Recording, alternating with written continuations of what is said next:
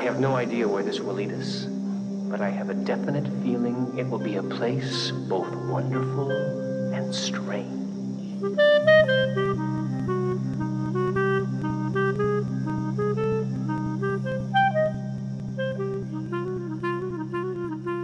Hello and welcome to the wonderful and strange Twin Peaks Logcast. I'm Khalil, and with me today is the Ben to my Jerry. That's endearing, what you said after whatever just happened beforehand. Would you rather be the Ben or would you rather be the Jerry? Definitely the Ben. Well, congratulations, you've inherited some crimes. Well, I'm fine with that. Like, as far as Jerry is concerned, sure, he does travel around often enough, but I feel like he might fall into more problems, if you will, internationally. But then again, Ben is accused about 3 lifetimes worth of crimes, so... Yeah.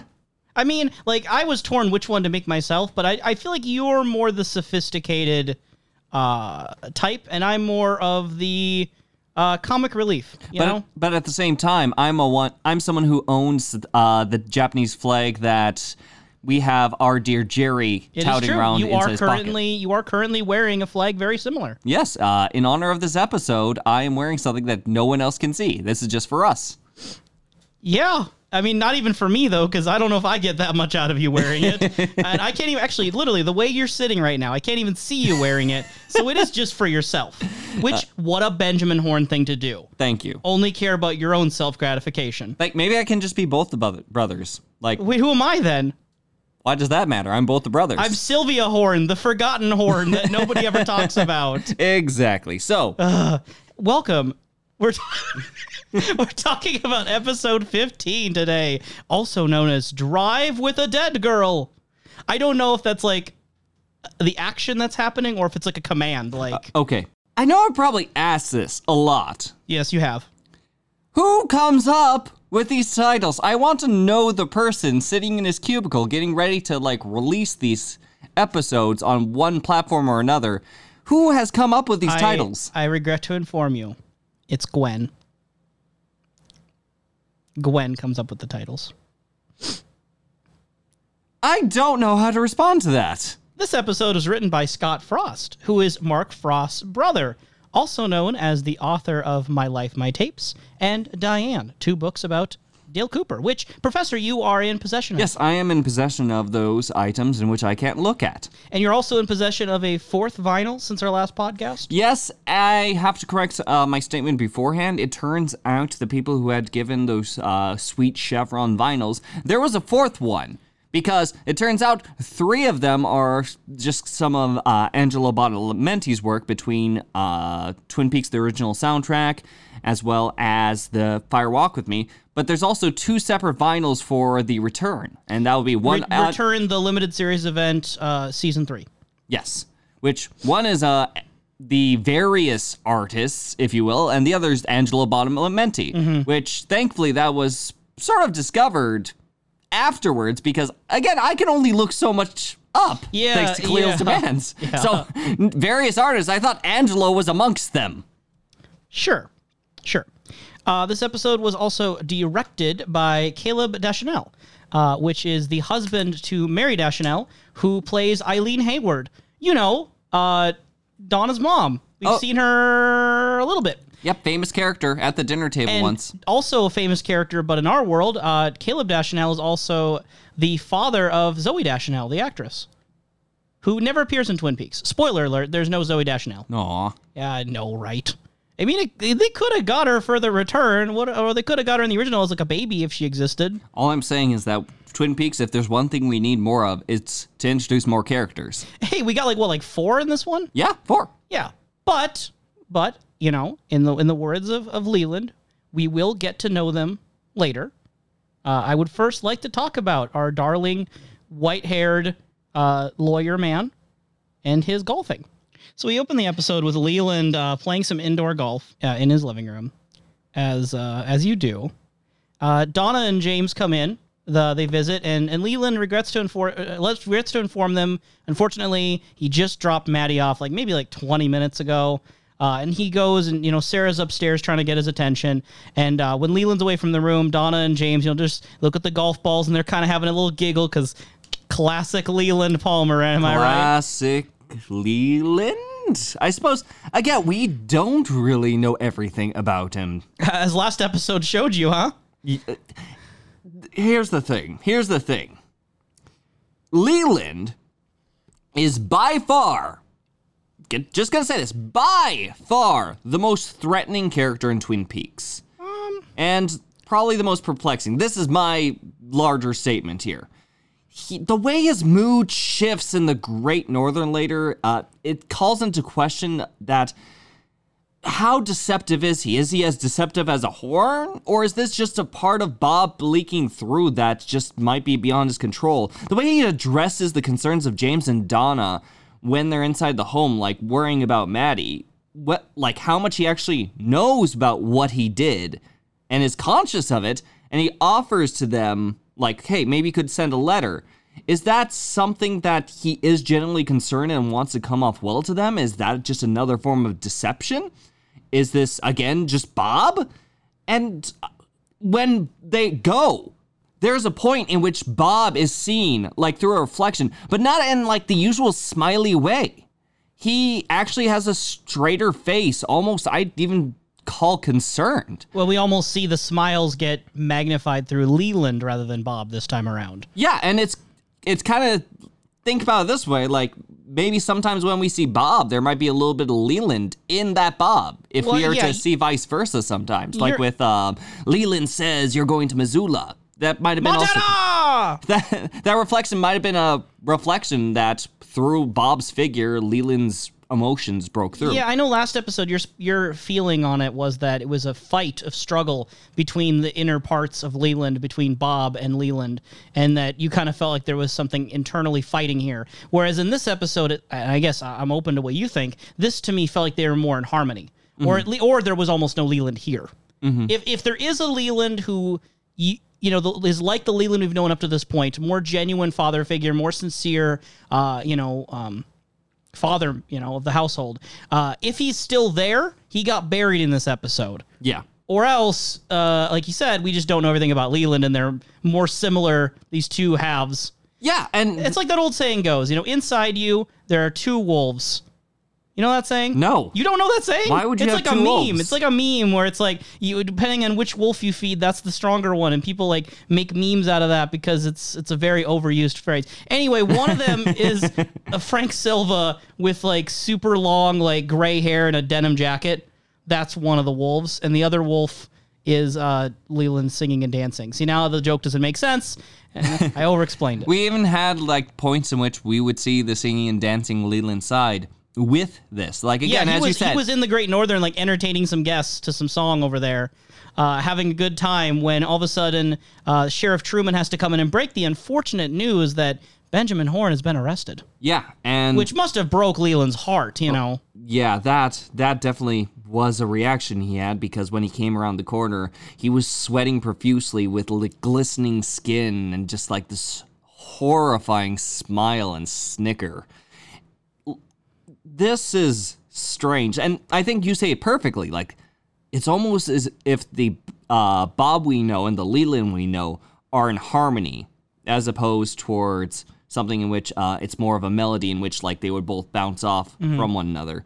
So it's definitely eerie. And later on, he's wanting to show his club to Cooper, and he holds it in a certain way that makes me concerned. And if it wasn't for Cooper getting distracted, he could have very well seen Maddie and could have gotten caught. But on the other circumstance, killing Jock managed to get him out of the Ben's trial circumstance, because after having a murder case, it's kind of hard to stand as a lawyer.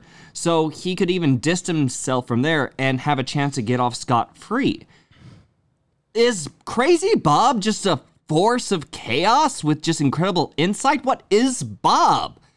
And when he says later about, like, with Ben being angry on the phone, talking about dairy, potentially a diary, and with Catherine's testimony and Ben's testimony on, like, being together that night, how much did that go together? Did this event actually happen? What do we believe from Leland on screen what his words are. And that is why Leland, in my opinion, is the most threatening character. Because I do not know where Leland is at, even if I'm seeing a significant sum of him. And not to mention, like, we recently watched The Shining. Just not like right before this episode, we saw The Shining. The first time the professor has seen Stanley Kubrick's The Shining. Yes, it was yes. your second Kubrick film overall, correct? Yes. You've seen A Clockwork Orange previously. Yes, and this is my second one. Like, there's some lines I can draw with Leland as well as Jack when it comes towards, like, a growing insanity, at least from what we're seeing from our perspective.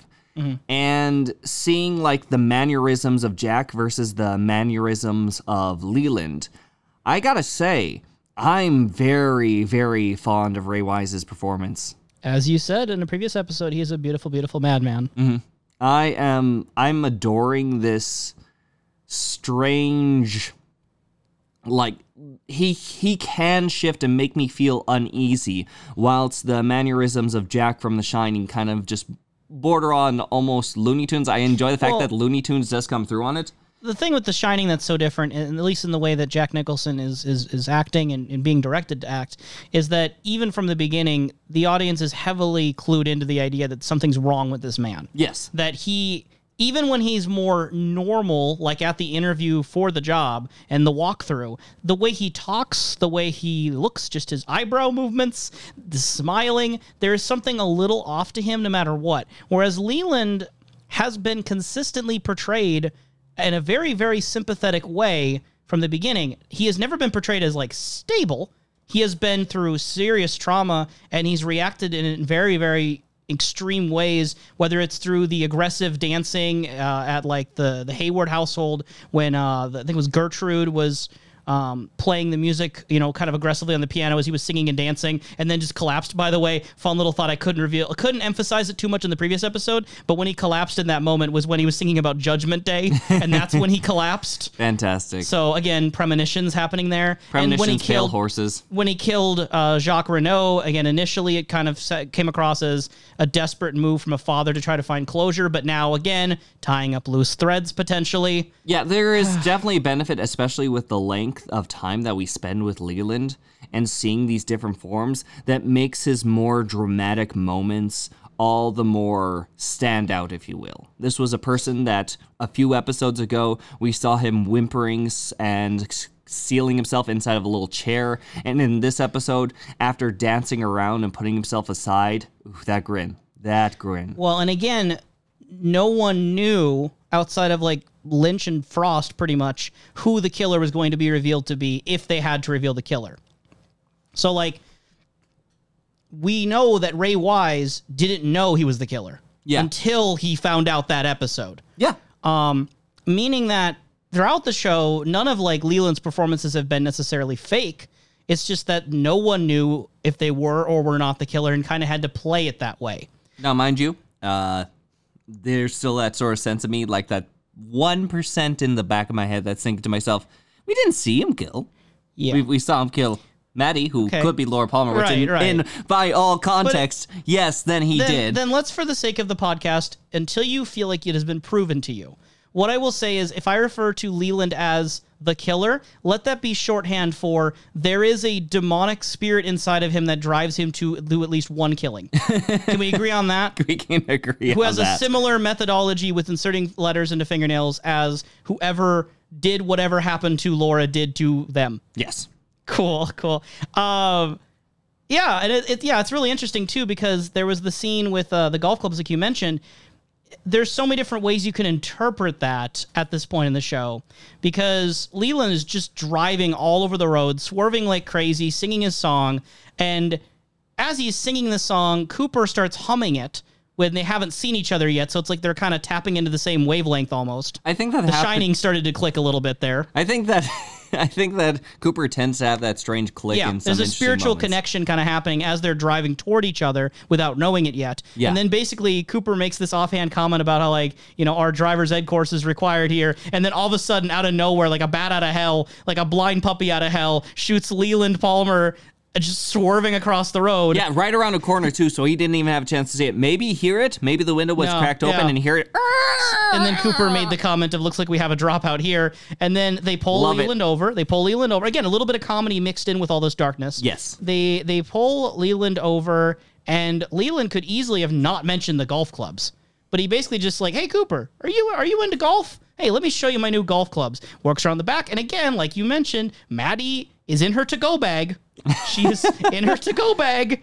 And he is, you got to wonder what was his motivation there, because if it's logical, yes. Was there a reason? Or is it like an animalistic, sadistic kind of sense where it's like, wouldn't it be fun if I do this? And I don't think either way at this point in the show you can argue he's right or wrong, but just the idea that we don't even necessarily know his motives, but it's putting such a risk, like a Russian roulette kind of situation here, that if Cooper did see it, yeah, he's got Truman and Cooper both armed with guns in a public area. Yeah.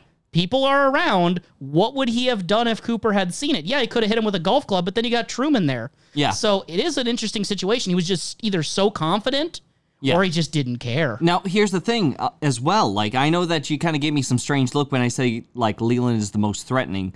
Whenever I was just kind of thinking about it, whether I can refute it or not. Okay, gotcha. Because it seems that for the most part, whenever it comes towards other people, it's usually by self-interest and calculated, at the very least, on what they're going to do. Like, especially with Ben Horne now inside of a little cage after he's been toppled over at the moment. Catherine mainly directing her force against Ben. Jean doing whatever the hell he's doing, and same thing goes with Hank. But Leland's next move, wherever the next letter is going to lie, that's where the threatening bits come in, because I don't know whether or not there is a sense of direction for him.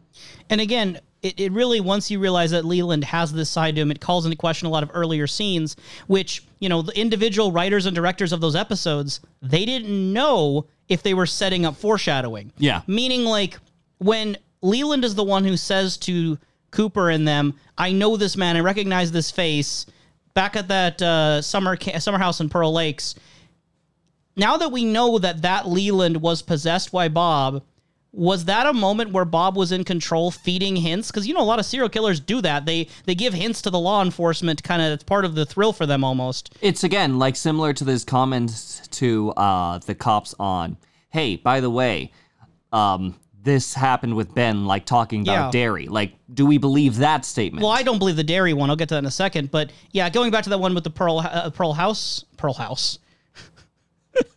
Going back to the house made of pearls, Leland could have also been not possessed in that moment and genuinely clueless and just having this childhood memory of the scary man who would flick matches at him. I don't even know, like, how far does possession go? Because, again, this man is Benjamin Horne's lawyer. Yeah. How much of a straight face he has, or how much intention he has, or maybe how complex his emotions are, in which he would be genuinely concerned about Donna as well as James, but on the other hand, he still has something that ticks wrong in him. It's such a good element to his character that while we were feeling Leland out as a pretty sympathetic character, he's always been Benjamin Horne's lawyer, and as we've learned so much between the start of the show and the killer being revealed, we learned so much about Ben and how shady he is that once we're reminded, you do know that Leland is his lawyer, right? That kind of floods in the reality of like, oh, yeah, a guy who's this guy's lawyer probably does have some corruption in him of some kind. Mm-hmm. And then we see that scene the episode before where Leland starts giving actual advice to Ben. It really starts to click like, wait a second. Paying attention that Leland is complicit and he associates with this man, and he tries to protect this man legally. How much does he know? How many faces does he wear? The whole stigma against lawyers being devils is unfortunately being backed up by Twin Peaks. Very concerning. As far as like his position, we know that he's one of the I don't think it's going to be the front desk reception individual that might get like ownership passed down if anything happens to Ben. But if Ben gets convicted and put aside, what position does that put Leland in? Yeah. So, and if like given like the opportunities that, well, Ben has, if in Leland's hands, what's going to happen with the Ghostwood Project? Right. So before we get to Catherine and the Ghostwood Project and all that, I did have a question, and you, I think you've somewhat answered it implicitly. But if this episode had happened before the killer being revealed to us, obviously they would have handled it a little bit differently, because the moment we see Leland turn a corner and start making that face, it'd be immediately obvious. If I knew the alternate reality Yeah. and I knew this reality existed, I would really want this reality, because again, it was so good. So here's my question for you. My question for you is, assume that we only would see what Cooper saw. Let's say that like when the sheriff tells Leland about Ben being arrested, and Cooper's there for that, and we see the whole thing with being the driving, the swerving, but we don't see what's in the bag. Assume there was an alternate version of this episode where we did not see Leland's face, we did not see the things that reveal him as obviously the killer. Would you have bought into Leland's reaction? How would you have felt? Would you have been like, this man's obviously the killer, or would you, like Cooper, have noticed it but not on the spot said anything about it? I would say that it definitely would be something I would likely notice and really try to initiate conspiracies. Like, okay, wait, is Leland okay? I don't think Leland's okay. At the driving especially? Yeah, with the driving and the way that he holds the club while approaching Cooper. That's a That's an point of obvious tension. red flag. Let's assume that we didn't see that either, because that would also be... Let's assume we see the shot from Cooper's back's point of view. We don't, we're seeing Cooper in front of us. We're like Leland's behind the cameraman. Yeah, I don't know. We see a shadow of a club hanging over. Here's what I'm gonna say. I love the fact that Twin Peaks has revealed someone who could be potentially the killer. You love the reveal. I love it at this point, because we're about, episode 14 was when it happened, and the end of season 1 was about 7 episodes, right? Mm-hmm. That means that about the length of both, if you were to consider this like last season's length, we got revealed this twist. This switches the dynamic a lot on how not only the directors are going to handle a character like this, like us knowing what he's up to and him running amok, as well as what Cooper is going to do about it. I think that I can see with some people, especially with the length of a season, without an answer like this, some people might run out of steam, like, okay, this is a bit of a longer mystery, we're going to put this aside. People were getting very frustrated that there wasn't an answer by this point. Yeah. So when this was revealed and the power dynamic was shown, it has shifted the tone a little in Twin Peaks, and I think that is refreshing. I think I really do enjoy it. And this is and you don't know the full controversy of the statements you're making. I've alluded to it in the past, but understand that David Lynch, who is, co-creator, Lynch has gone on record several times saying he never wanted to reveal the killer, ever. Okay. So there is a lot of different opinions, about the way the killer revealing was handled, if he ever should have been forced to reveal the killer. I've seen a lot of people take the stance that ABC and the executives forced Lynch's hand. Lynch, his vision was compromised. The killer should not have been revealed. It hurt the show, etc. I think that I would agree with that more if it was something that at the end of this series, that was the sake. But revealing it now was probably the best time to do it. Mm-hmm. So you would have preferred the show to end without a killer than the last episode suddenly give you the killer? Yes. Okay. I think that revealing the killer either in the middle or at some point to subvert the expectation of, like, this is what we've been building to all this time, not only avoids the messiness of... I think that you put it best before. The solution of the mystery has to be as intriguing as the mystery itself. Mm-hmm. But it allows something to simmer and makes you wonder what's going to happen next. Yeah. Because you've got, like, a good answer now, right in front of you, right on your plate. Where's this going to take this? And it's going to mainly rely on the strengths of the characters and foundations they built up to this point. Yeah, just to quickly draw it to some of the behind-the-scenes Shining discussion we were having. That was a conversation you and I were having, because I haven't read the Shining book by Stephen King, but I've heard about some of the differences between them. And without getting into it too much, there are things that are explained by King in the books that Kubrick, in his directing, does not reveal, makes it actually more unclear than the book did. And I am a fan of that, because I think the answers that King provided were not as satisfying as the mystery. Mm-hmm. And that's kind of, again, my benchmark is that the answer has to be as good as the mystery. I think that the answer has to be because of the mystery as well as the execution of how you present the answer. I think the answer of Leland so far has been as good as the mystery. I think that the reveal mixed with the execution has. Yes. Before we move on to Ben and Jerry, I do want to say on the earlier point, I think that looking at it now, and again, my opinions might change my next rewatch, but if I could levy a little bit of criticism on this episode, which I do like this episode, I do think that the way Leland reacted to Benjamin Horne's arrest, if we didn't know he was the killer, would have felt off versus way Leland's reacted to things in the past. It felt to me that Leland was faking his way through his answer about Benjamin Horne. He didn't react as strongly in the moment to Benjamin Horne being arrested as I think if this arrest had happened like earlier, like 3 episodes ago. I think that still is something very interesting to at least talk about, because if it doesn't seem as strong, is that a sense in which like Leland feels more confident, Bob feels more confident? And again, going back to the golf clubs, Leland might be very confident right now. But yeah, to me, it felt like a different kind of reaction than the way we've seen Leland react before. And I would think that my version in my head, I think I would like a version of this where Leland's actions reacting to Benjamin Horne's arrest were a little more believable for me. So if you want the Khalil cut... I want the Khalil cut. I'll be writing my fan fiction. It's going to be 666 chapters, and it's all from Toad's perspective. I look forward to it. Toad is strangely endearing to me. Like, he's only, like, had background influences and just, like, name references, but every time I see him, I get a smile on my face. Like, I don't know where it comes from. Toad is just endearing to me. Mm-hmm. What does Toad stand for? What do the 4 letters in Toad stand for? T-O-A-D. What does Khalil stand for? Exactly. Khalil? No one tried. Like, Khalil's just a name. Toad is obviously standing for something. No, Toad might be a nickname. Like, just trying to say like each letter has to mean something. Not everyone makes an acronym. The T's got to be the. Out nicknames. I'm just gonna say T is the. No one uses the for an acronym. Omega, Alpha.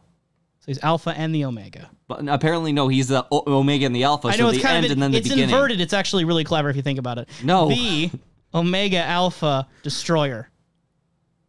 He is the Apocalypse. Got it. And don't try to ruin Toad for me. And you know who has experienced the apocalypse in this episode? Benjamin Horne. His life is coming crashing down. I feel it. I feel it. Now, I have, again, made no hiding of the fact that Benjamin Horne is one of my favorite characters in this show up to this point. He's consistently been someone I've really enjoyed. And that I want to be clear that doesn't mean I always wish him the best. I want him to be a good character and have a satisfying character arc. And sometimes that means you go crashing down. And I think that the way Ben has been toppled and the way his, execution you mentioned, Ben's acting in here, not to be overshadowed too much by Ray Wise's for Leland, I think that Benjamin Horne's plotline right now is very satisfying. Yeah. Benjamin Horne has consistently had aces up his sleeve and won by beating out people like Catherine and Josie and Hank and Leo and having people pitted against each other with Blackie and John Renault, all these different elements in the background. And he has, again, either through sheer luck or by masterful planning, he has been unscathed. He has Ghostwood at his disposal. He managed to get the Tajimura funds that just kind of fell into his lap and used them to pay off Josie and all these different things that were coming into place. And the reason he gets undone, the reason he gets arrested is because of his daughter looking into the Laura Palmer situation, which he was not really directly controlling Audrey the way he was other people. And he's also undone by just like the sheer random chance of the one-armed man like reacting the way he did in the building. The things that take Ben down, and again, I could see someone not liking this. Maybe someone wants Ben's downfall to be because of Ben. He failed in some way. But I like the fact that Ben got sent to jail out of things that were pretty much out of his control completely. Yeah. Things that he would never have been able to foresee. I would say that he would not be able to foresee his daughter. It's the fact that what he had done became the chink in his armor when he started considering his daughter. And as soon as like that chink was shown, his armor blew up in his face. It's such an immediate, it's like you're playing Jenga and you're playing Jenga. Excuse me, no, you were playing Ghosts and Goblins. Like, as soon as, I was like... going to use the more common example that our audience more likely knows. Okay, let's give both of our examples, and the audience can choose which one they want. Okay. Okay? It's I'm like right. playing Jenga with a rhinoceros. Now, what were you going to say? Yeah, because, the relatable situation of Jenga playing with a rhino. Well, yeah, you've seen a rhinoceros, you've seen Jenga, you put them together, what do you get? Bad news for Benjamin Horn. No, it's like Ghosts and Goblins, where effectively when the weakness is found, when your armor is hit, all you're left is your underwear. And Ben is now caught, vulnerable in his underwear, in which he can be struck at any moment, and that might be his fall. And like Lucifer in Milton's Paradise Lost, he is proud in his ruin. He is over here, like, cleaning the bars of his cell, trying to, like, sit up proper, trying to make the best of his situation, His tie's a little loose, but he's got it together the best he can. No, he doesn't. Well, he is cleaning his bars. He's trying to, like, pretend it's tidy. He is fidgety. Like, he goes straight from, like nervously, like, cleaning the bars straight into brushing his teeth. And I don't know about Are you gonna yell at the man for brushing his teeth? No, I'm talking about, like, how quick the transition is. This man is unstable. Like, this is not his he's natural not in environment. He's not in control. He's never been this powerless during the show. Yeah. He doesn't take it very well. Jerry comes into the prison wearing his Japanese flag in his chest pocket, just got back, says to Ben, "You look terrible," gives him a hug. Do you interpret the hug to be very genuine? Yeah, they're brothers. Good. Like I don't. But okay, Benjamin Horn though is known to backstab people. He is known to backstab people. If the last person I think he's going to backstab is Jerry, and vice versa. Okay, cool.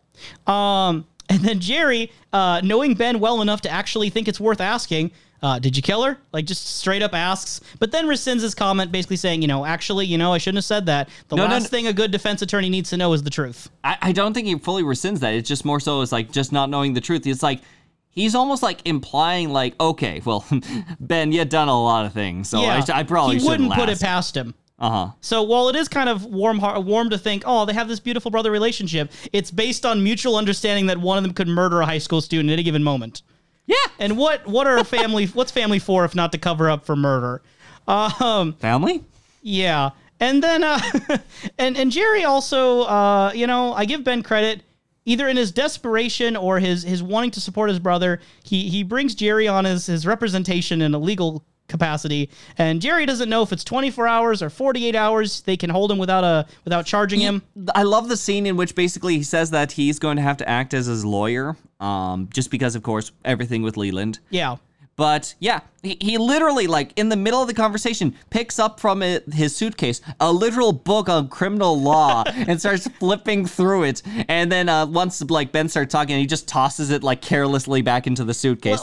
Let's face it. If this was modern, if this show had been set in more modern times, he'd be on his phone with Wikipedia open right now. Like, Jerry is so not good with this stuff. Like, but here's the thing, it's still impressive.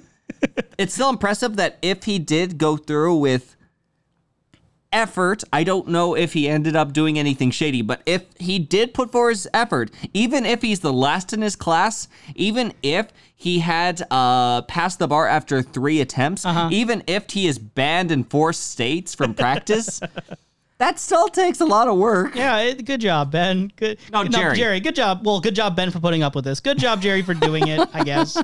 And then they're kind of reminiscing about their bunk beds, their first room together, where Jerry was on the top bunk, Ben was on the bottom bunk. And we get Muppet babies. And we get Louise Dombrowski.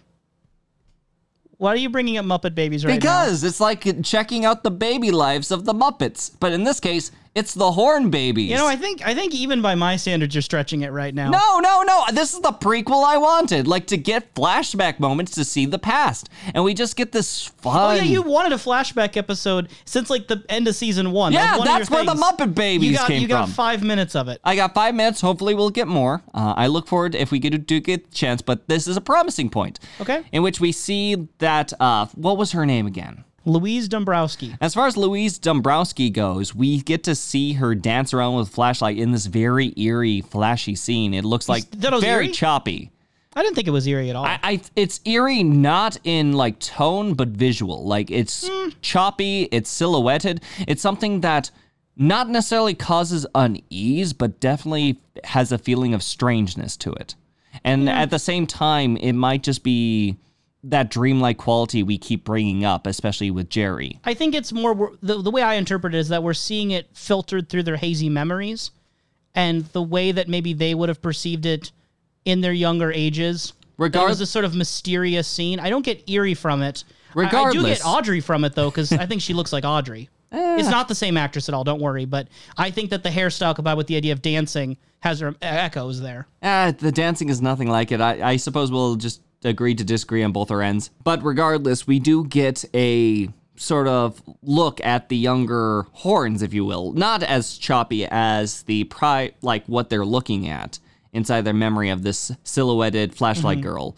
And yeah, no, it looks like they're having a good time. And it prompts Jerry to ask, I think it was Jerry, Lord, what's become of us? Now, which is just very intriguing whether or not they see that as the highlight of their lives and what they've come to at this moment, or what you want to interpret from that. I think it's a really beautiful idea that is a highlight of their lives. Like perhaps, but it says something very interesting about their characters that's a memory they both hold very dear.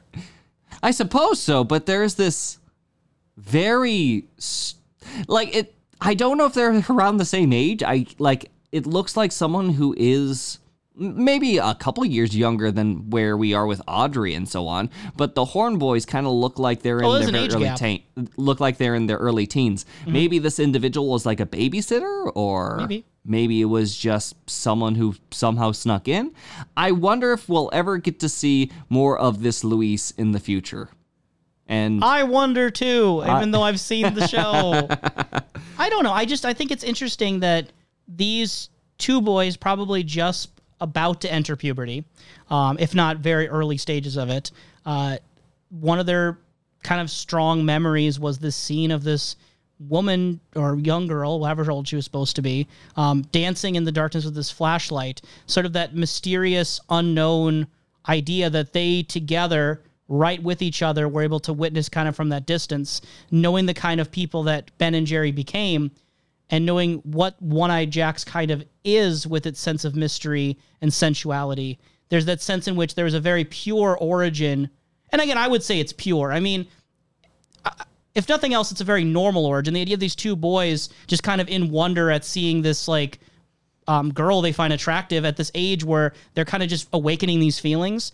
Again, pure or normal, whatever you want to call it, what it's become twisted into, which again prompts that Lord, what have we become kind of question, which it doesn't even necessarily get lingered on long enough for them to even issue if they have regrets, but it's that you can tell that something got twisted along the ways. Yeah. Also thought it was kind of funny that when they're drawing blood for DNA testing and stuff, Jerry's like protesting, never in all of my years of practicing law have I seen, a client so horribly mistreated. And Ben's like, ow, at getting his blood drawn and stuff. And it's like, it's just reminders that for how strong Ben is in the realm of like manipulation and control from a business standpoint, he is not he's not a man used to pain. I think that he's fragile. Yes, I think that it is telling with how he treats blood. We've seen people treat blood in all sorts of ways, on whether they lick their wounds, apply to lipstick. Immediately after, Ben gets access to his hand again, he quickly just shoves it inside of his mouth and just gets rid of it, as if, we do see that sense of fragility. That's a great comparison, though. Yeah, how much stronger, at least physically, in the sense of their pain senses and their ability to mask their emotions, people like Josie and Hank are when it comes to something like that. Or even Jonathan / Mr. Lee. I do also find it funny the moment where Jerry's giving his expert advice of when they show the diary and they ask what it is, and Jerry whispers into Ben's ear, a book. And then Ben, processing that, it's a book. Yeah, I don't know. I don't even think he processed it because it was like a millisecond afterwards. He just repeated it verbatim. Like it's almost like he's just like rolling his eyes while Jerry just tries to help. That's what I get anyway. And then there's also the question that with all this sort of like what happens with blood in the Twin Peaks Blu-rays, you get to see like these instances where a theme is shown in each of the discs. One of them will show from A to Z collection. Yeah, from Z to A collection, we also see the same menus inside of Your Complete Mystery collection. So they both. I wasn't sure the menus are the same. Yeah. Cool. So there is there would be a theme, people would talk about coffee, people would talk about cherry pie, people would talk about notes. I'm waiting for the one in which it's having a little fun, jovial music. Well, it's there's all the instances of blood, just tiny bits of blood where people are sticking it in the mouths or all over the place. We see Nadine touch around with her bloody hands on the milkshake. Mm-hmm. So yeah, I'm excited for that menu if that is to come. Yeah. I also thought it was interesting we get Cold Cooper back. We haven't seen Cooper in that sort of cold, detective mode, I guess you would say, interrogating mode, really since the beginning of the show. It's been very infrequent ever since then. And seeing the way he handles Ben, the sort of terse, abrupt, kind of in control momentum that Cooper has when he puts the serious face on. Yeah. My question for you, Professor, knowing what you know of Cooper currently, do you believe that when he enters that sort of mode, when he's questioning Ben, when he's questioning James, when he's questioning Bobby, when he assumes that, do you believe it's a mask he puts on at will, that it's kind of like a thing he can just put on, take off, that it's not really necessarily his real self, but an act he puts on? Or do you believe it is real, it is a part of him that just doesn't get brought up very much? It is also kind of always hidden there. I think that there's always a point that everyone can relate to, that when you kind of get dressed and get up and go to work or do something familiar, you'll have a mannerism and position and mood and voice that can differ a fair amount from any sort of mood you might have at home or with friends or doing a different task entirely. I think that there's this professionalism and understanding the weight of his position that comes in with sitting in these interrogation rooms. I don't recall many points in which we see the softer Cooper inside of his bedroom at any point inside of this room in particular, especially with Leland. So again, just to clarify, do you believe it is an act that he is totally putting on, this sort of act that isn't really necessarily his real self? Or do you believe it's something that is always true within him but just doesn't show out very often? I think that it's just a mode that he goes into. I don't think that it's any more less or true or false than the guy who's freaking out over the different trees that there are, the Douglas fir. Exactly. Douglas he firs. Is on the job. So the Douglas firs side of Cooper, and the side that is being an honest friend to Audrey, and the side that is being very cold in a interrogation situation, all equally Cooper. Yes. Okay, cool. Someone who is treating Ben in a not so cold but very jovial manner are Catherine and Pete in this episode. Cold maybe in their actions, but having a lot more fun than Cooper is with it. I really just want to take a moment here to say that Catherine is not someone that I've talked a lot about. I don't think even you really have as much, Professor. We talk about her when she's relevant to the story, but it's not like Ben where I'm just over here gushing and adoring her character arc. Because like Josie, we've mentioned in the past how there's characters who are unclear. We're never really sure if they're good or bad or what to make of their intentions. Yeah. There's just not enough there to be confident on that I don't know how I feel when I'm watching them. I just know they're doing things. I want to say that I really enjoy Catherine right now. I really enjoy what Catherine's brought by being Tajimura for 3 episodes, waiting it out, being in the room when Ben gets arrested to see him fall, and then the way she's reconnected with Pete to speak through the recording, I really thought it was entertaining. I really did. So we get this part where Truman is in his office. He's watching through these binoculars, this pileated woodpecker. Pete comes in and admires the bird. And, because they're both outdoorsmen of some degree. Pete talks about how Josie left with no goodbyes, tells Harry that he loved her, which, however you want to interpret Pete's words of loving Josie. I think that's good that they keep it vague enough in which it's either confessing that, yeah, he had feelings as well, or if it was a confession of being we both loved her in a way, and it sucks what happened. Yeah, and Truman took it okay. He wasn't jealous or upset or anything. And I kind of feel like what Pete was doing next, I don't know. I don't think Pete is the kind of guy who would have come up with this on his own. So I think it's Catherine kind of telling him to do this.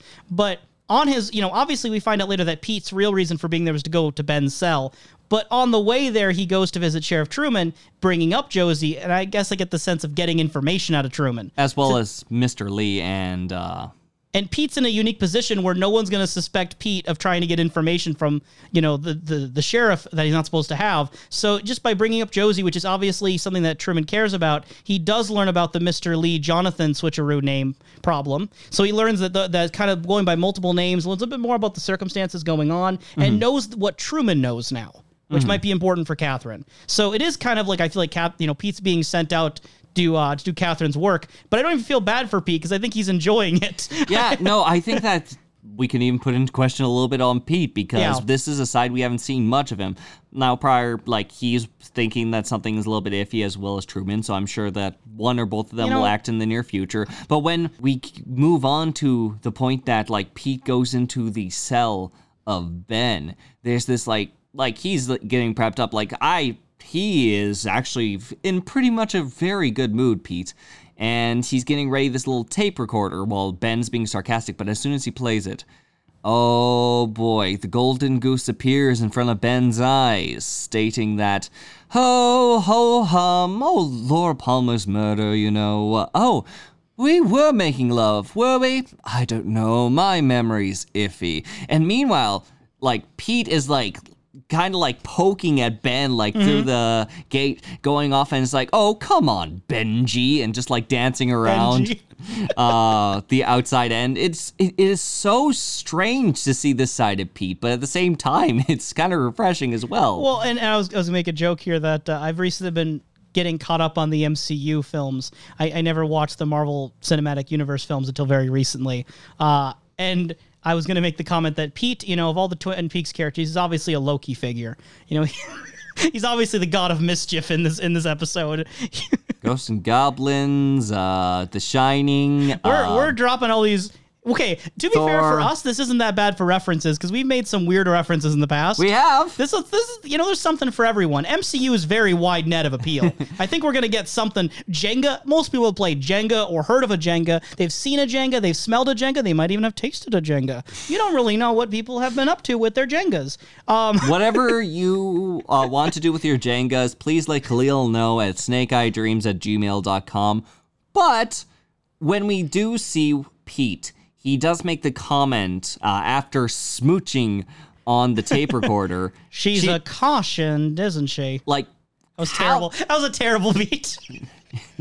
I don't know how to say that. I know, and to be honest, the reason I can't do that impersonation is it doesn't feel like a Pete line. It's such a weird thing for Pete to say. We only know so much about Pete, and at this point, why did Pete fall in love with Catherine? Was Catherine a different person, or was Catherine exactly the same? And stuff like this is what Pete might expect. Pete is a grandmaster chess player, okay?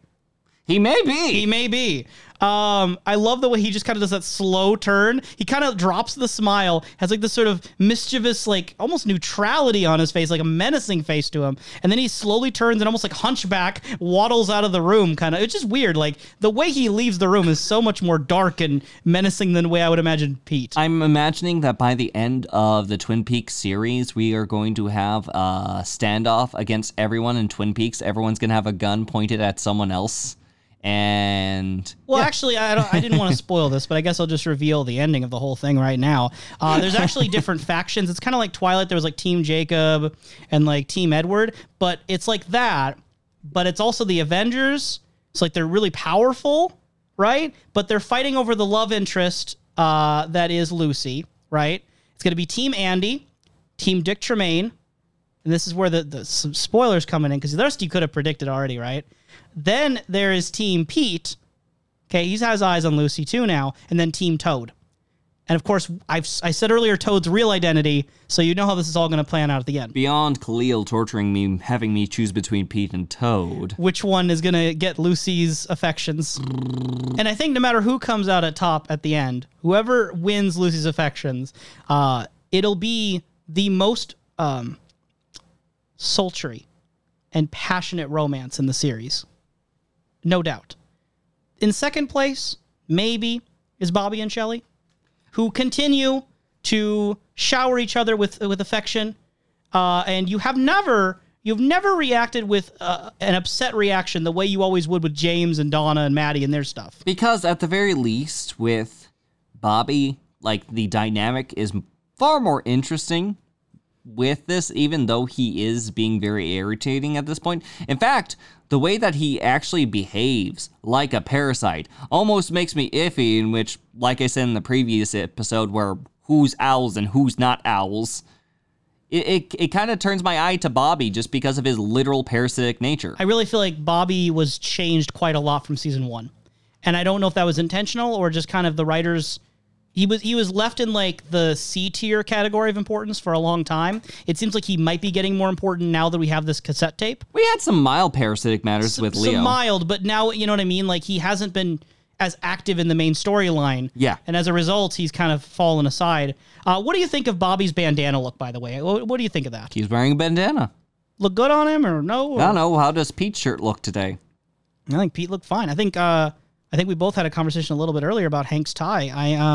I think in terms of the best looking, obviously Toad.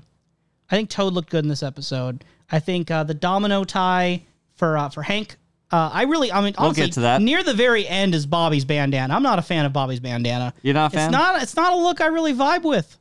Let him wear what he wants. I mean, I never said he couldn't. Yeah, let him. But I'm also allowed to express my opinion on what he wears. Don't be cruel to him. Hey, I mean, person obviously, if he likes his bandana. Obviously, Shelly's into it. You know, she comes into the room covered in like red sauce, which looks, you know, again, blood-like. Comes in there and Bobby kisses the sauce off her upper chest area. There's puts the letter on this filthy counter, the letter he's going to give to Benjamin Horne, because in that cassette tape, which by the way was in the boot. Which by the way, he doesn't really leave his name or an address or any contact with it. It just says, "Hey Ben, we need to talk." Who's we? Yeah, right. You know, we were kind of speculating earlier whether Leo was aware or not of what was going on when he kept saying new shoes and redirecting them toward the shoes. Well, now that we know what the cassette tape has, another way that it could be interpreted is that if Leo is doing this on purpose, it might not be to help Bobby, it might be to get back at Ben. Oh, actually, I think that I do understand, because it seems that he was re-recording the tape onto a separate tape, just so that he'd have a copy. And maybe he'll send that also. It looked like he already closed the envelope, but hey, maybe he'll pop it in I also later. want to point out that if Leo... The fact that Leo recorded his conversation with Ben shows more tactical, foresight than anything we've ever seen Leo Johnson do. He actually thought to record the conversation that could incriminate Ben. For how many times, Leo may have been involved in crime in general, I think that maybe past experiences have been telling. The law enforcement knew he was shady, but they couldn't pin anything on him for years. Yeah. So Leo is not as dumb as we might suspect. There is a sense in which he does have some plans. I don't think we ever accused Leo of being dumb. Just in my heart, I kind of did, I guess. maybe I didn't vocalize that as much. No, I've always just thought of him as a force of nature. So seeing something this tactile still comes off guard to me. You know who else is a force of nature? The person Shelley? who comes up with these episode titles, Lucy's sister Gwen. No, we're good. Let's move on. No. Next section. She is someone. Clearly Let's she's go good, forward. Clearly, she's good at naming things accurately because she sees the Native American man and calls him Eagle Eye. So she has a knack for names. Why did we need Gwen? Lucy we went a off. quota of new characters. You know, Lucy went off to see her sister and her brother-in-law. Yeah, and just that's to the check plot out of the baby. Fire Walk with Me. You don't know that yet, but the plot of Fire Walk with Me is Lucy and Gwen. I was thinking that she's come back, after that, and maybe those phone numbers, maybe it was a front to something. Yes, this does confirm that the baby's real, but why did we need Gwen? Why? I mean, you've never really reacted that way with any new character before, so I'm curious, what makes Gwen the why situation when Clinton Sternwood, the Viking cowboy, the new characters we meet in this episode with Vivian and Ernie we're going to get to in a moment, with all the new characters we've seen at various points in this season who come in and come out, some stick around, some don't, why is this the first why? Okay, for one, she comes in after having baby, and it's something which, when you visit someone, I don't expect you to usually come back with them. So it's okay, well, that's strange, but you know what? New character. All right, let's see how this goes.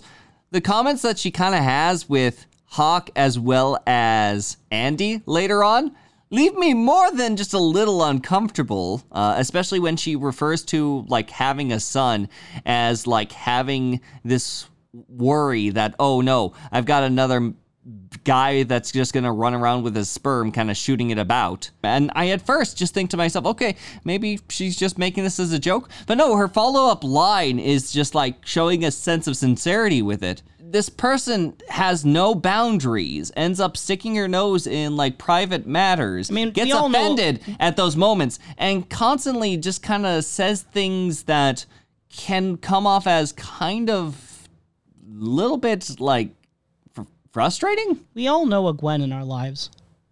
Maybe, but that doesn't make me feel any more welcoming to a character that, again... Hey, I look forward to Gwen warming up to you and her being your new favorite character. I'm sure that when she finds out with her second husband, Dick Tremaine, that fondness is kindled and they go off to have great times together, I'm sure, that things will be great. How did you feel about Vivian and Ernie? They're also new characters. Well, for one, Vivian didn't have a good first impression with me. She stole mashed potatoes from Toad in order to try to make a point. Toad's taters deserve justice. They do. Like, Toad should have either stood up for himself or Norma should have stood up for Toad. Someone should stand up because this man had his potatoes taken just because Vivian couldn't believe her own daughter, like, at face value. It is a strong way to characterize Vivian that she would have the audacity of just reaching over with a fork, grabbing some random person's taters, and be like, they're pretty good, and just, like, not apologize, not say anything, just, like, eat the taters like she owns the place. Yeah, it's like... I would just go... And she owns Toad. Apparently. No, and like it could just be like a sense of like, I'll just make you some mashed potatoes. Just give me 5 minutes. I'll show you. But no, she takes off the potatoes. She kind of has like these backhanded compliments for Norma as she continues to have a conversation while her new husband, Ernie, was it? Ernie Niles. Ernie Niles kind of is off in the background. And he's taking care of a phone call, of course. There's still that concern that he does come back saying, like, he has some business going on with Tokyo, which we've had Tokyo referenced earlier with Catherine, so makes me curious on that. But it's more so, my biggest concern is what he hands to Norma, because you see that he has a paper in his hand, and he puts a paper right in front of Norma. Like, right front and center. There is no way, like, Norma can overlook it, and it doesn't seem like it's something like, oh, I forgot my paper. No, it looks clearly that it brings it forward, and what note does it say on that paper? It says $1,000, Houston by 3. Now, I don't know if this is a Biff situation, and he personally has a almanac that tells us... Ooh, another reference. That tells us what exactly the betting odds are. We're so cultured. Yes. I don't think was it football? Was it a sports almanac? I think it was. Yeah. But yeah, like him dropping this in front of Norma, how it goes back into questions of what way back when I was casting suspicion on Meals on Wheels on how much we should even trust Norma. I continue to have to ask that because she did run off with Hank. We don't know how involved she was with Hank's past. And to be given like this idea or this special code or whatever it may be, just regardless, betting on a sports game and guessing the score and just having that handed in front of her, it makes me suspicious. I think there's kind of this running theme through our commentary, and particularly with your commentary this episode, knowing more about one member in a relationship calls question into the character of the person who was friends with them, is family with them, is in love with them. Because what do we take from the idea that Norma fell for someone like Hank? Just as much as we're talking about stuff with Jerry, with Leland, and what that says about them with their engagements with Ben, with what does it say about Pete that he fell for Catherine? Are these fairly innocent people caught in the webs of more treacherous people, or is there something in this individual that falls for that? Again, someone like Shelley fell for someone like Leo. Is there a darker side to Shelley that allowed that, or is Shelley purely a victim?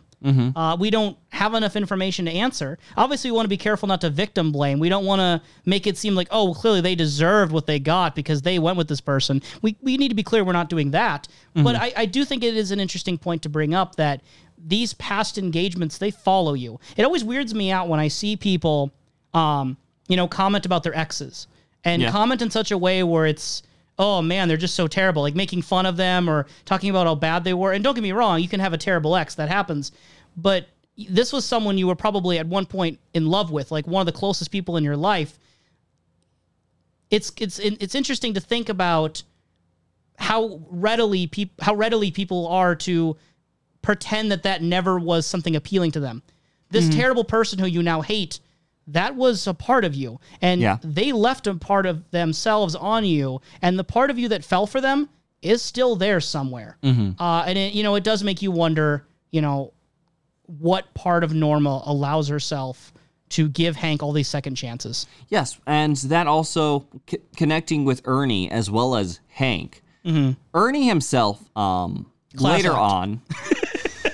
There's so much in a name. Vivian just sounds like kind of a stuck-up name. Like, that's just the connotation, at least in my knowledge of media and my knowledge of culture. Vivian sounds like some stuck-up kind of character. And Ernie Niles just sounds like he's one of the bros, Oh, good old Ernie. He's like your uncle. I don't know. There could be other, let's put up a few, say, for example, Ernie Niles, ace detective. No, I don't feel that. You don't feel it? I don't feel that. Ernie Niles, crocodile hunter. She did that because of Nile. You just did it because of Nile with the Nile River. That's the only reason you did it. What about Ernie from Sesame Forgive Street? me for a pun! Forgive me for playing with words and trying to make connections! Oh no, I'm sorry that I am not so lol random to your face. I don't appreciate puns. I don't appreciate you. What I do appreciate, though, is that Hank was insistent that they meet up at 8:30 sharp. Even when Norma was like, I don't know if we should do this, Hank's like, no, we'll be there. He's insistent after Norma's mother's Hank insistent wants to with talk to Ernie. Vivian. In which, let's face it, Vivian putting up this offer means that she's insistent to a degree, but the only she one who's doesn't hesitant know. is Norma. But which she doesn't know, or as far as we know, she doesn't know about everything with Ernie in his past. And this also caused a little bit of confusion because Ernie, who also gave this note to Norma for whatever reason, has also stated that he wants to go clean. And he also states with Hank because apparently they have a past connection. And he notices that he has a different hair color too. I really want to know what Ernie's former hair color was. But we do know Ernie's former name. Yes. The Professor. Ernie, the Professor Niles. Yes. Are you telling me something, Professor? I'm telling you nothing. I've just dyed my hair recently, so. Oh, no. Anyway. I do want to believe that Ernie Niles had, bright blue hair. Yeah. I'm thinking, classic mid-late 2000s, scene hair. And, he had, really long, poofy blue hair. That's what I like to believe Ernie Niles looked like in the Slammer. But Regardless. he claims there's no angles. However, Vivian is putting him in charge of her investments. Yeah. Which is, concerning place to be for a man who seems tempted by crime. Yeah, but at the same time, he's just out of all the people to state, going clean to, telling it to Hank, who, again, had this history for, I somewhat believe he might be trying. There might be, points in which he may be faltering. But again, that earlier note, there's something that bothers me about Ernie. And also something bothering me about Hank, because Hank continues to entice, seeming like a character that he seems genuine in his attempts, trying to escape, keep his head above the water. Oh, he's very good at manipulating. But his power plays with Ernie, when they state Vivian doesn't know about my past, and when Vivian starts walking towards it, he's like, "We're gonna talk later, Ernie, but I'm glad that you're back, butt to butt, prisoner to prisoner." Really loud, right louder, as they walk by. He's raising his voice very deliberately. And the thing he says before that to Ernie is, "Family's the most important thing in the world to me. Yeah, one must be ready to pay any price to protect it." Yeah, do you agree? And now that he has this leverage over Ernie, he knows something about Ernie that Ernie does not want Vivian to know. And there's also the elephant in the room that is Hank came back after 48 hours. And last time we saw him, he had a gun to his back held by good old Jacques Renault. Jean Renault. Jacques Renault bit the bullet, baby. James Renault. Jaloux Renault. Whoever you want to Jacques and Renault, regardless of Renault caught him. Je croissant Renault. No. You can cut the French out if you want later. Thank you. Can I at least do Je crepe? Why? Anyway. Je Paris. But he came back, and who knows what conversations were taking off from there. What Hank considers family, and maybe even a history with Jean. Hopefully we'll get these answers soon. I mean, if family equals blood is thicker than water, we might consider Josie part of his family. Yeah. For all we know. I mean, we might be like quite the motley crew, but he has gotten plenty of connections for himself trying to keep his head above the water. There's also the thing that bothers me the most is the domino tie. Hank has a domino tie on. Yes, it's 4 this time. 2 4s. And when have we seen bolo ties before? With a gambling casino. aspect to it. Exactly. The last place where he was, a bolo tie with gambling paraphernalia, but instead of something like dice, this is a set with dominoes. I do just enjoy the in-world absurdity that, like, he had to find a way to incorporate dominoes into his attire. Or it just might be something extra that he got during his 48-hour stay. I don't know. I'm waiting for next appearance. He's wearing like a hat that like clearly he stole from someone who works at Domino's Pizza. I think that... Just wearing it over his outfit. I think more than anything, it's a communication to the audience, and I could be completely wrong, that Hank has taken up a new employer after his talk. That's a good theory. Can't confirm nor deny, but I like your thinking. Yep. Like you're thinking. I mean, again, like, point me in a direction of different bolo ties, and I'll see what I can pull out of my butt for that. The only person I would think that could properly point us in the right direction is the one about whom it is said, without chemicals, he points. Which would be because, again, it seems Cooper's been wrong multiple times. He hasn't got his ring back yet. And we're keeping that man off chemicals pretty hard right now because we have him cooped up, pun intended, in the Great Northern, just like basically a rabid drug dog just waiting to sniff out whenever Bob reappears. They just keep him locked up in this room. They have a nurse watching. She's popping up her bubble gum as we cut to the scene of the one-armed man. He asks for a glass of water. Clearly, it is Mike in charge at that moment based on the quality of the voice.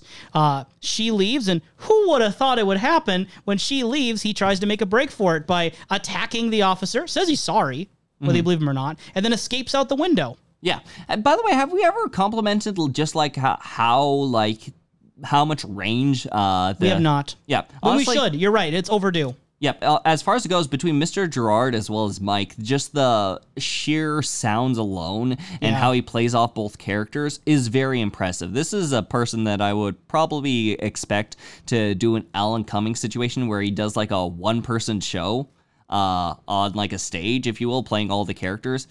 He's got some insane range on him, and that's awesome. The casting in Twin Peaks in general is extremely strong. Extremely strong. And I think it's easy for someone like the one-armed man to get overlooked at this point in the show. And earlier, Frank Silva, who is Bob, just has to appear and look like himself. Yeah. There's only one time that, like, Bob has said anything, and that was in Cooper's dreams. And I don't know about you, but, like, it's weird hearing Bob talk. He's not known for like actual dialogue. It's just by looking like that. And that there's still strength in that. There's strength in that, but I think that the acting for Philip Gerard and Mike requires such a contortion of the face and body and everything involved with his personality switch that, again, kudos to him. Just as much almost as Ray Wise. Yes. They're incredibly talented actors.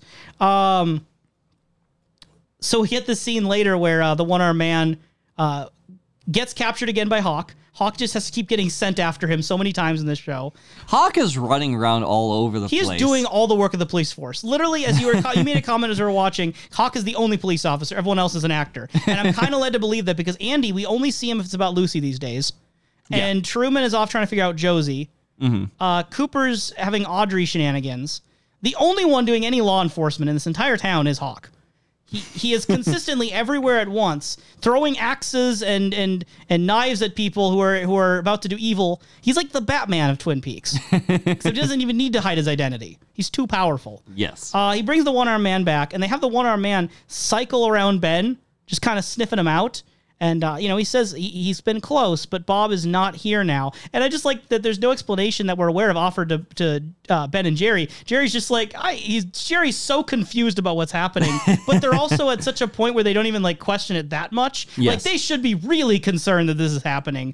But they're just kind of like, what is this? What is this? Like, knock it off. What's going on? Like, he's looking like at Ben like he's a dog biscuit. Yeah. And in spite of the one-armed man not so convinced that that it is Bob. And Cooper also doesn't indicate really confidence that this is the killer. The sheriff does step forward and says he's charging Ben Horn with murder of Laura Palmer, which prompts Ben to comment that he is a 2-bit lumberjack, which I like as an insult. I actually think this is a pretty good insult. He is a 2-bit lumberjack.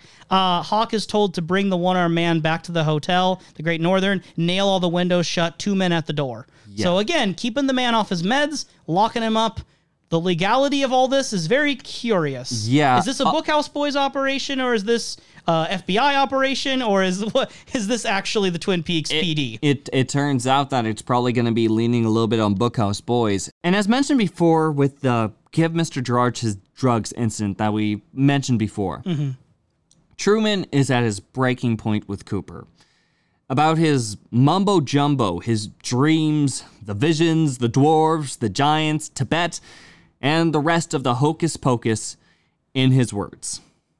How durable will this great bond we've talked up in this whole series, how durable will that be? Because with this statement, he blows up on Cooper, and Cooper states, "You're right, Harry. This is your backyard. Sometimes an outsider can forget that." Truman has this 1,000-yard stare, just looks off as Cooper walks away.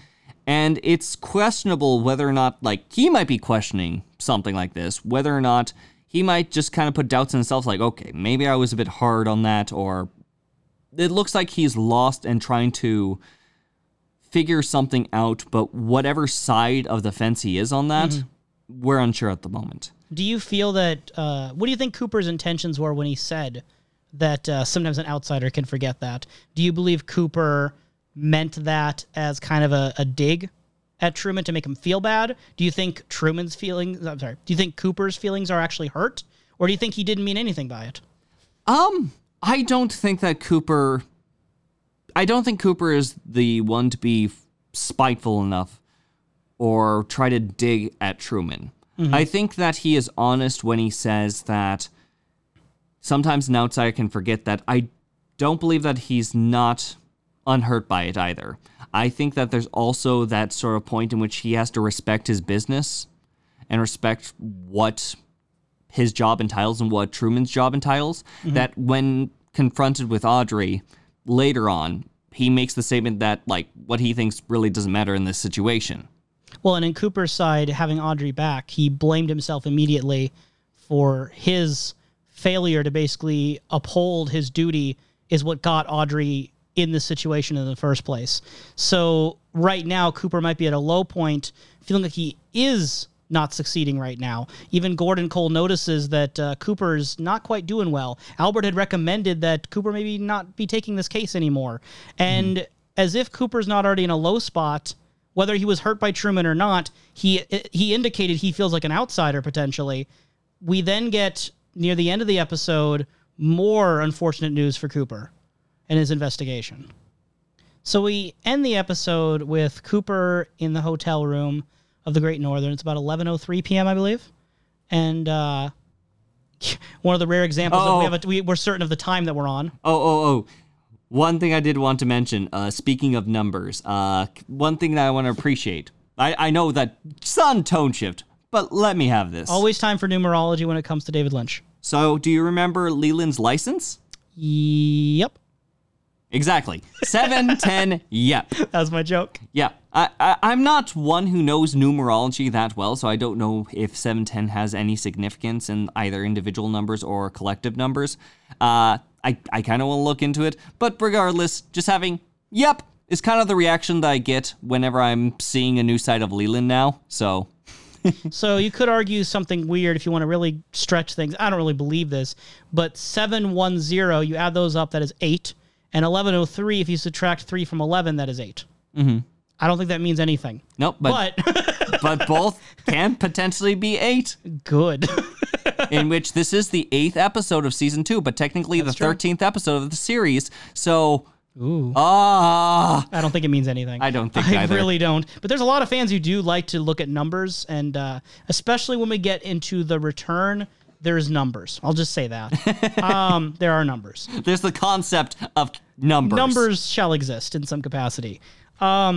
So when Cooper is in the room, he has his comfort food on his bedside. Which, can we appreciate this? Because something that popped into my head that I didn't realize before, Cooper's comfort drink when he goes to sleep is just plain milk. That's what the just milkman white brought milk. in, yeah. Yep, the milkman brought in some plain milk. Maybe it is a vanilla milkshake, but regardless, it is pure white and it has milk likely.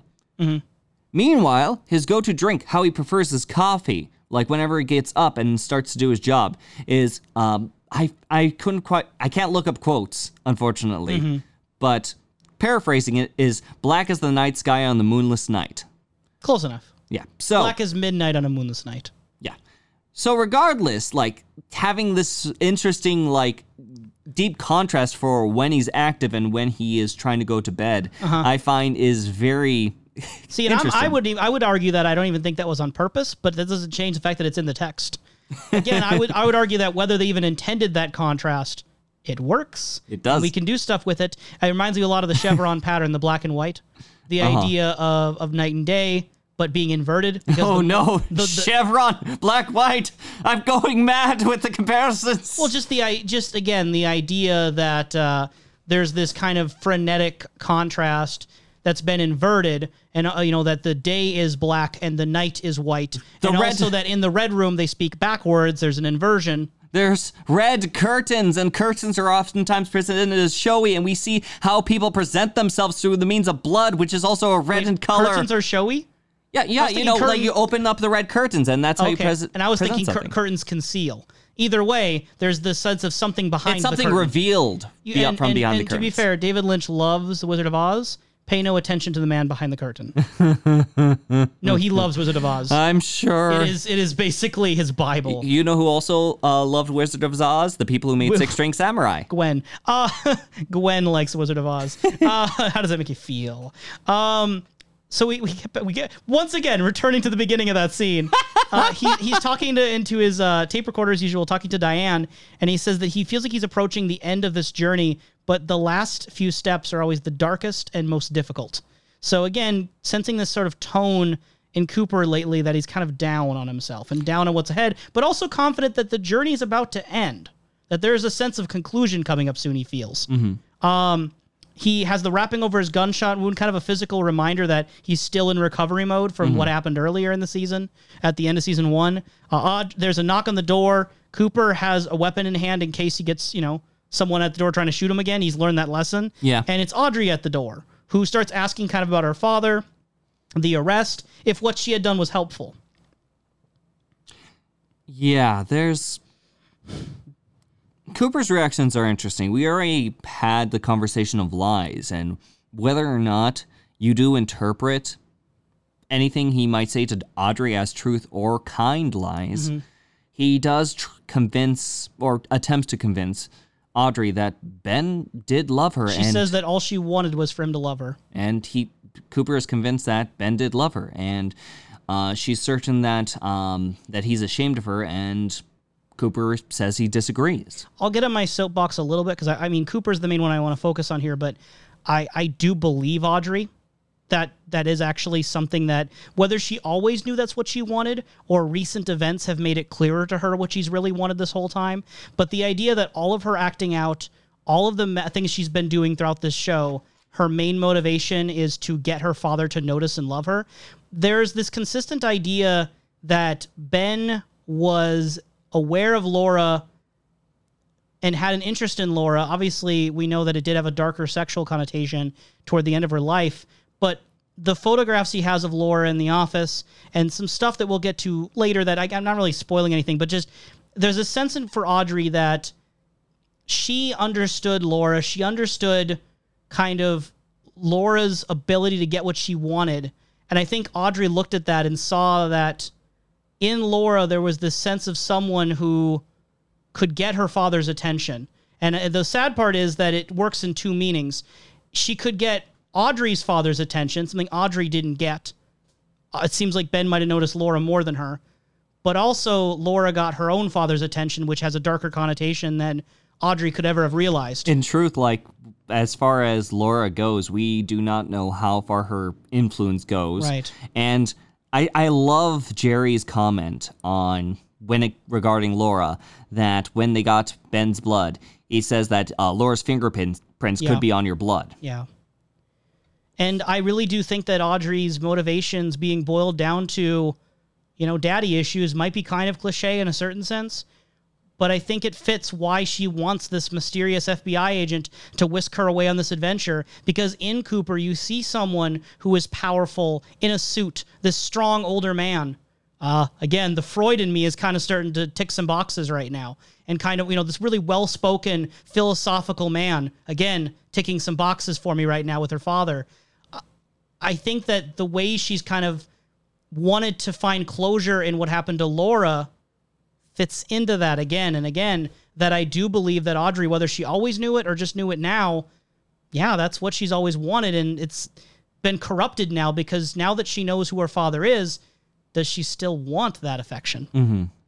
I don't know. We'll have to find out. We'll have to find out. Cooper's conversation with Audrey, unfortunately, is cut very short by the piercing ring of a phone, where we don't hear what's on the receiving end. We don't hear what the other person's saying to him, but we do have him then immediately tell Audrey to go to her room, lock the door, and we go to Cooper meeting the police department in kind of an undisclosed location at night.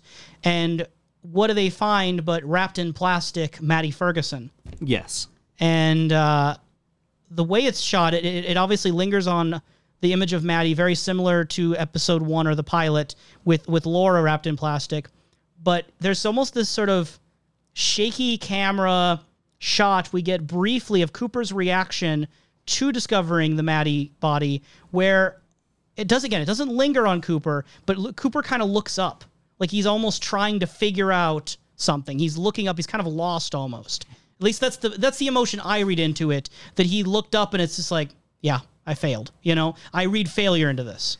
I think that it's also interesting how this is shot, because it's very similar, like in the case of Laura being found in a plastic bag inside the river.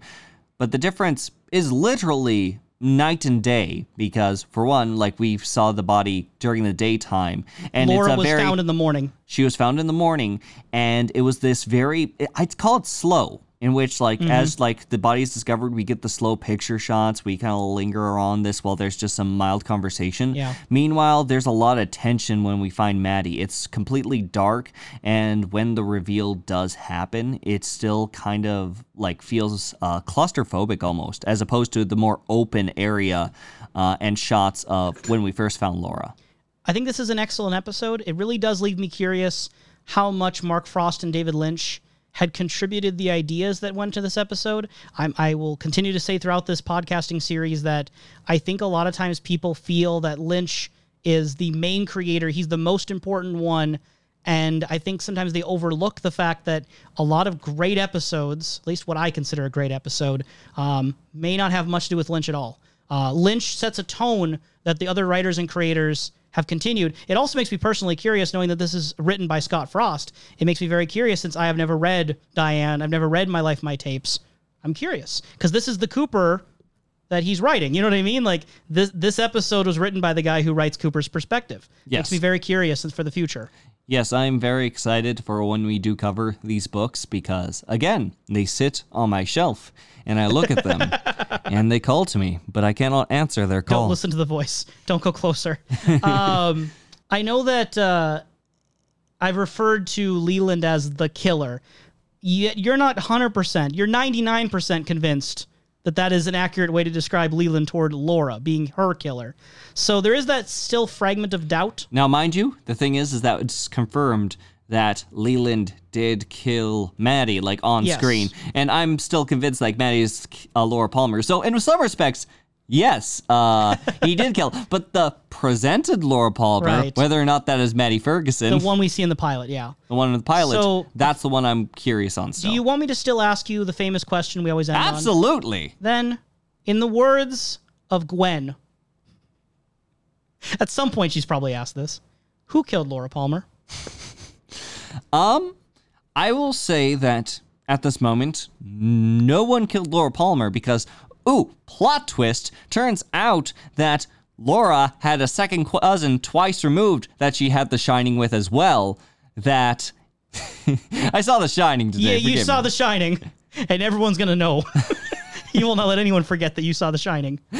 that she was connected with. And turns out, she swapped her spot with cousin Maddie with her. So we're going to get second cousin twice removed, Jennifer, who will get either the letters E or R in her nail later. And that is the Laura Palmer. Interesting that you would choose the name the Jennifer, because David Lynch, the director, one of the directors, one of the writers, he has a daughter named Jennifer Lynch.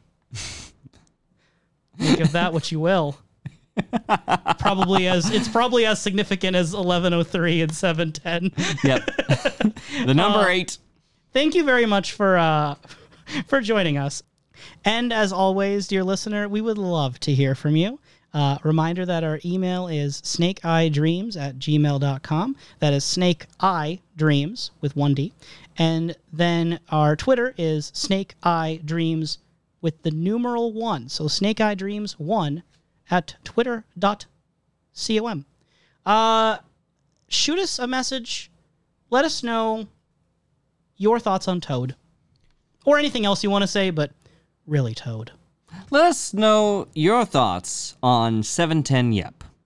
And so, listeners, in mood of Leland, we will now say goodbye. Goodbye. Goodbye. So tone deaf. I love it.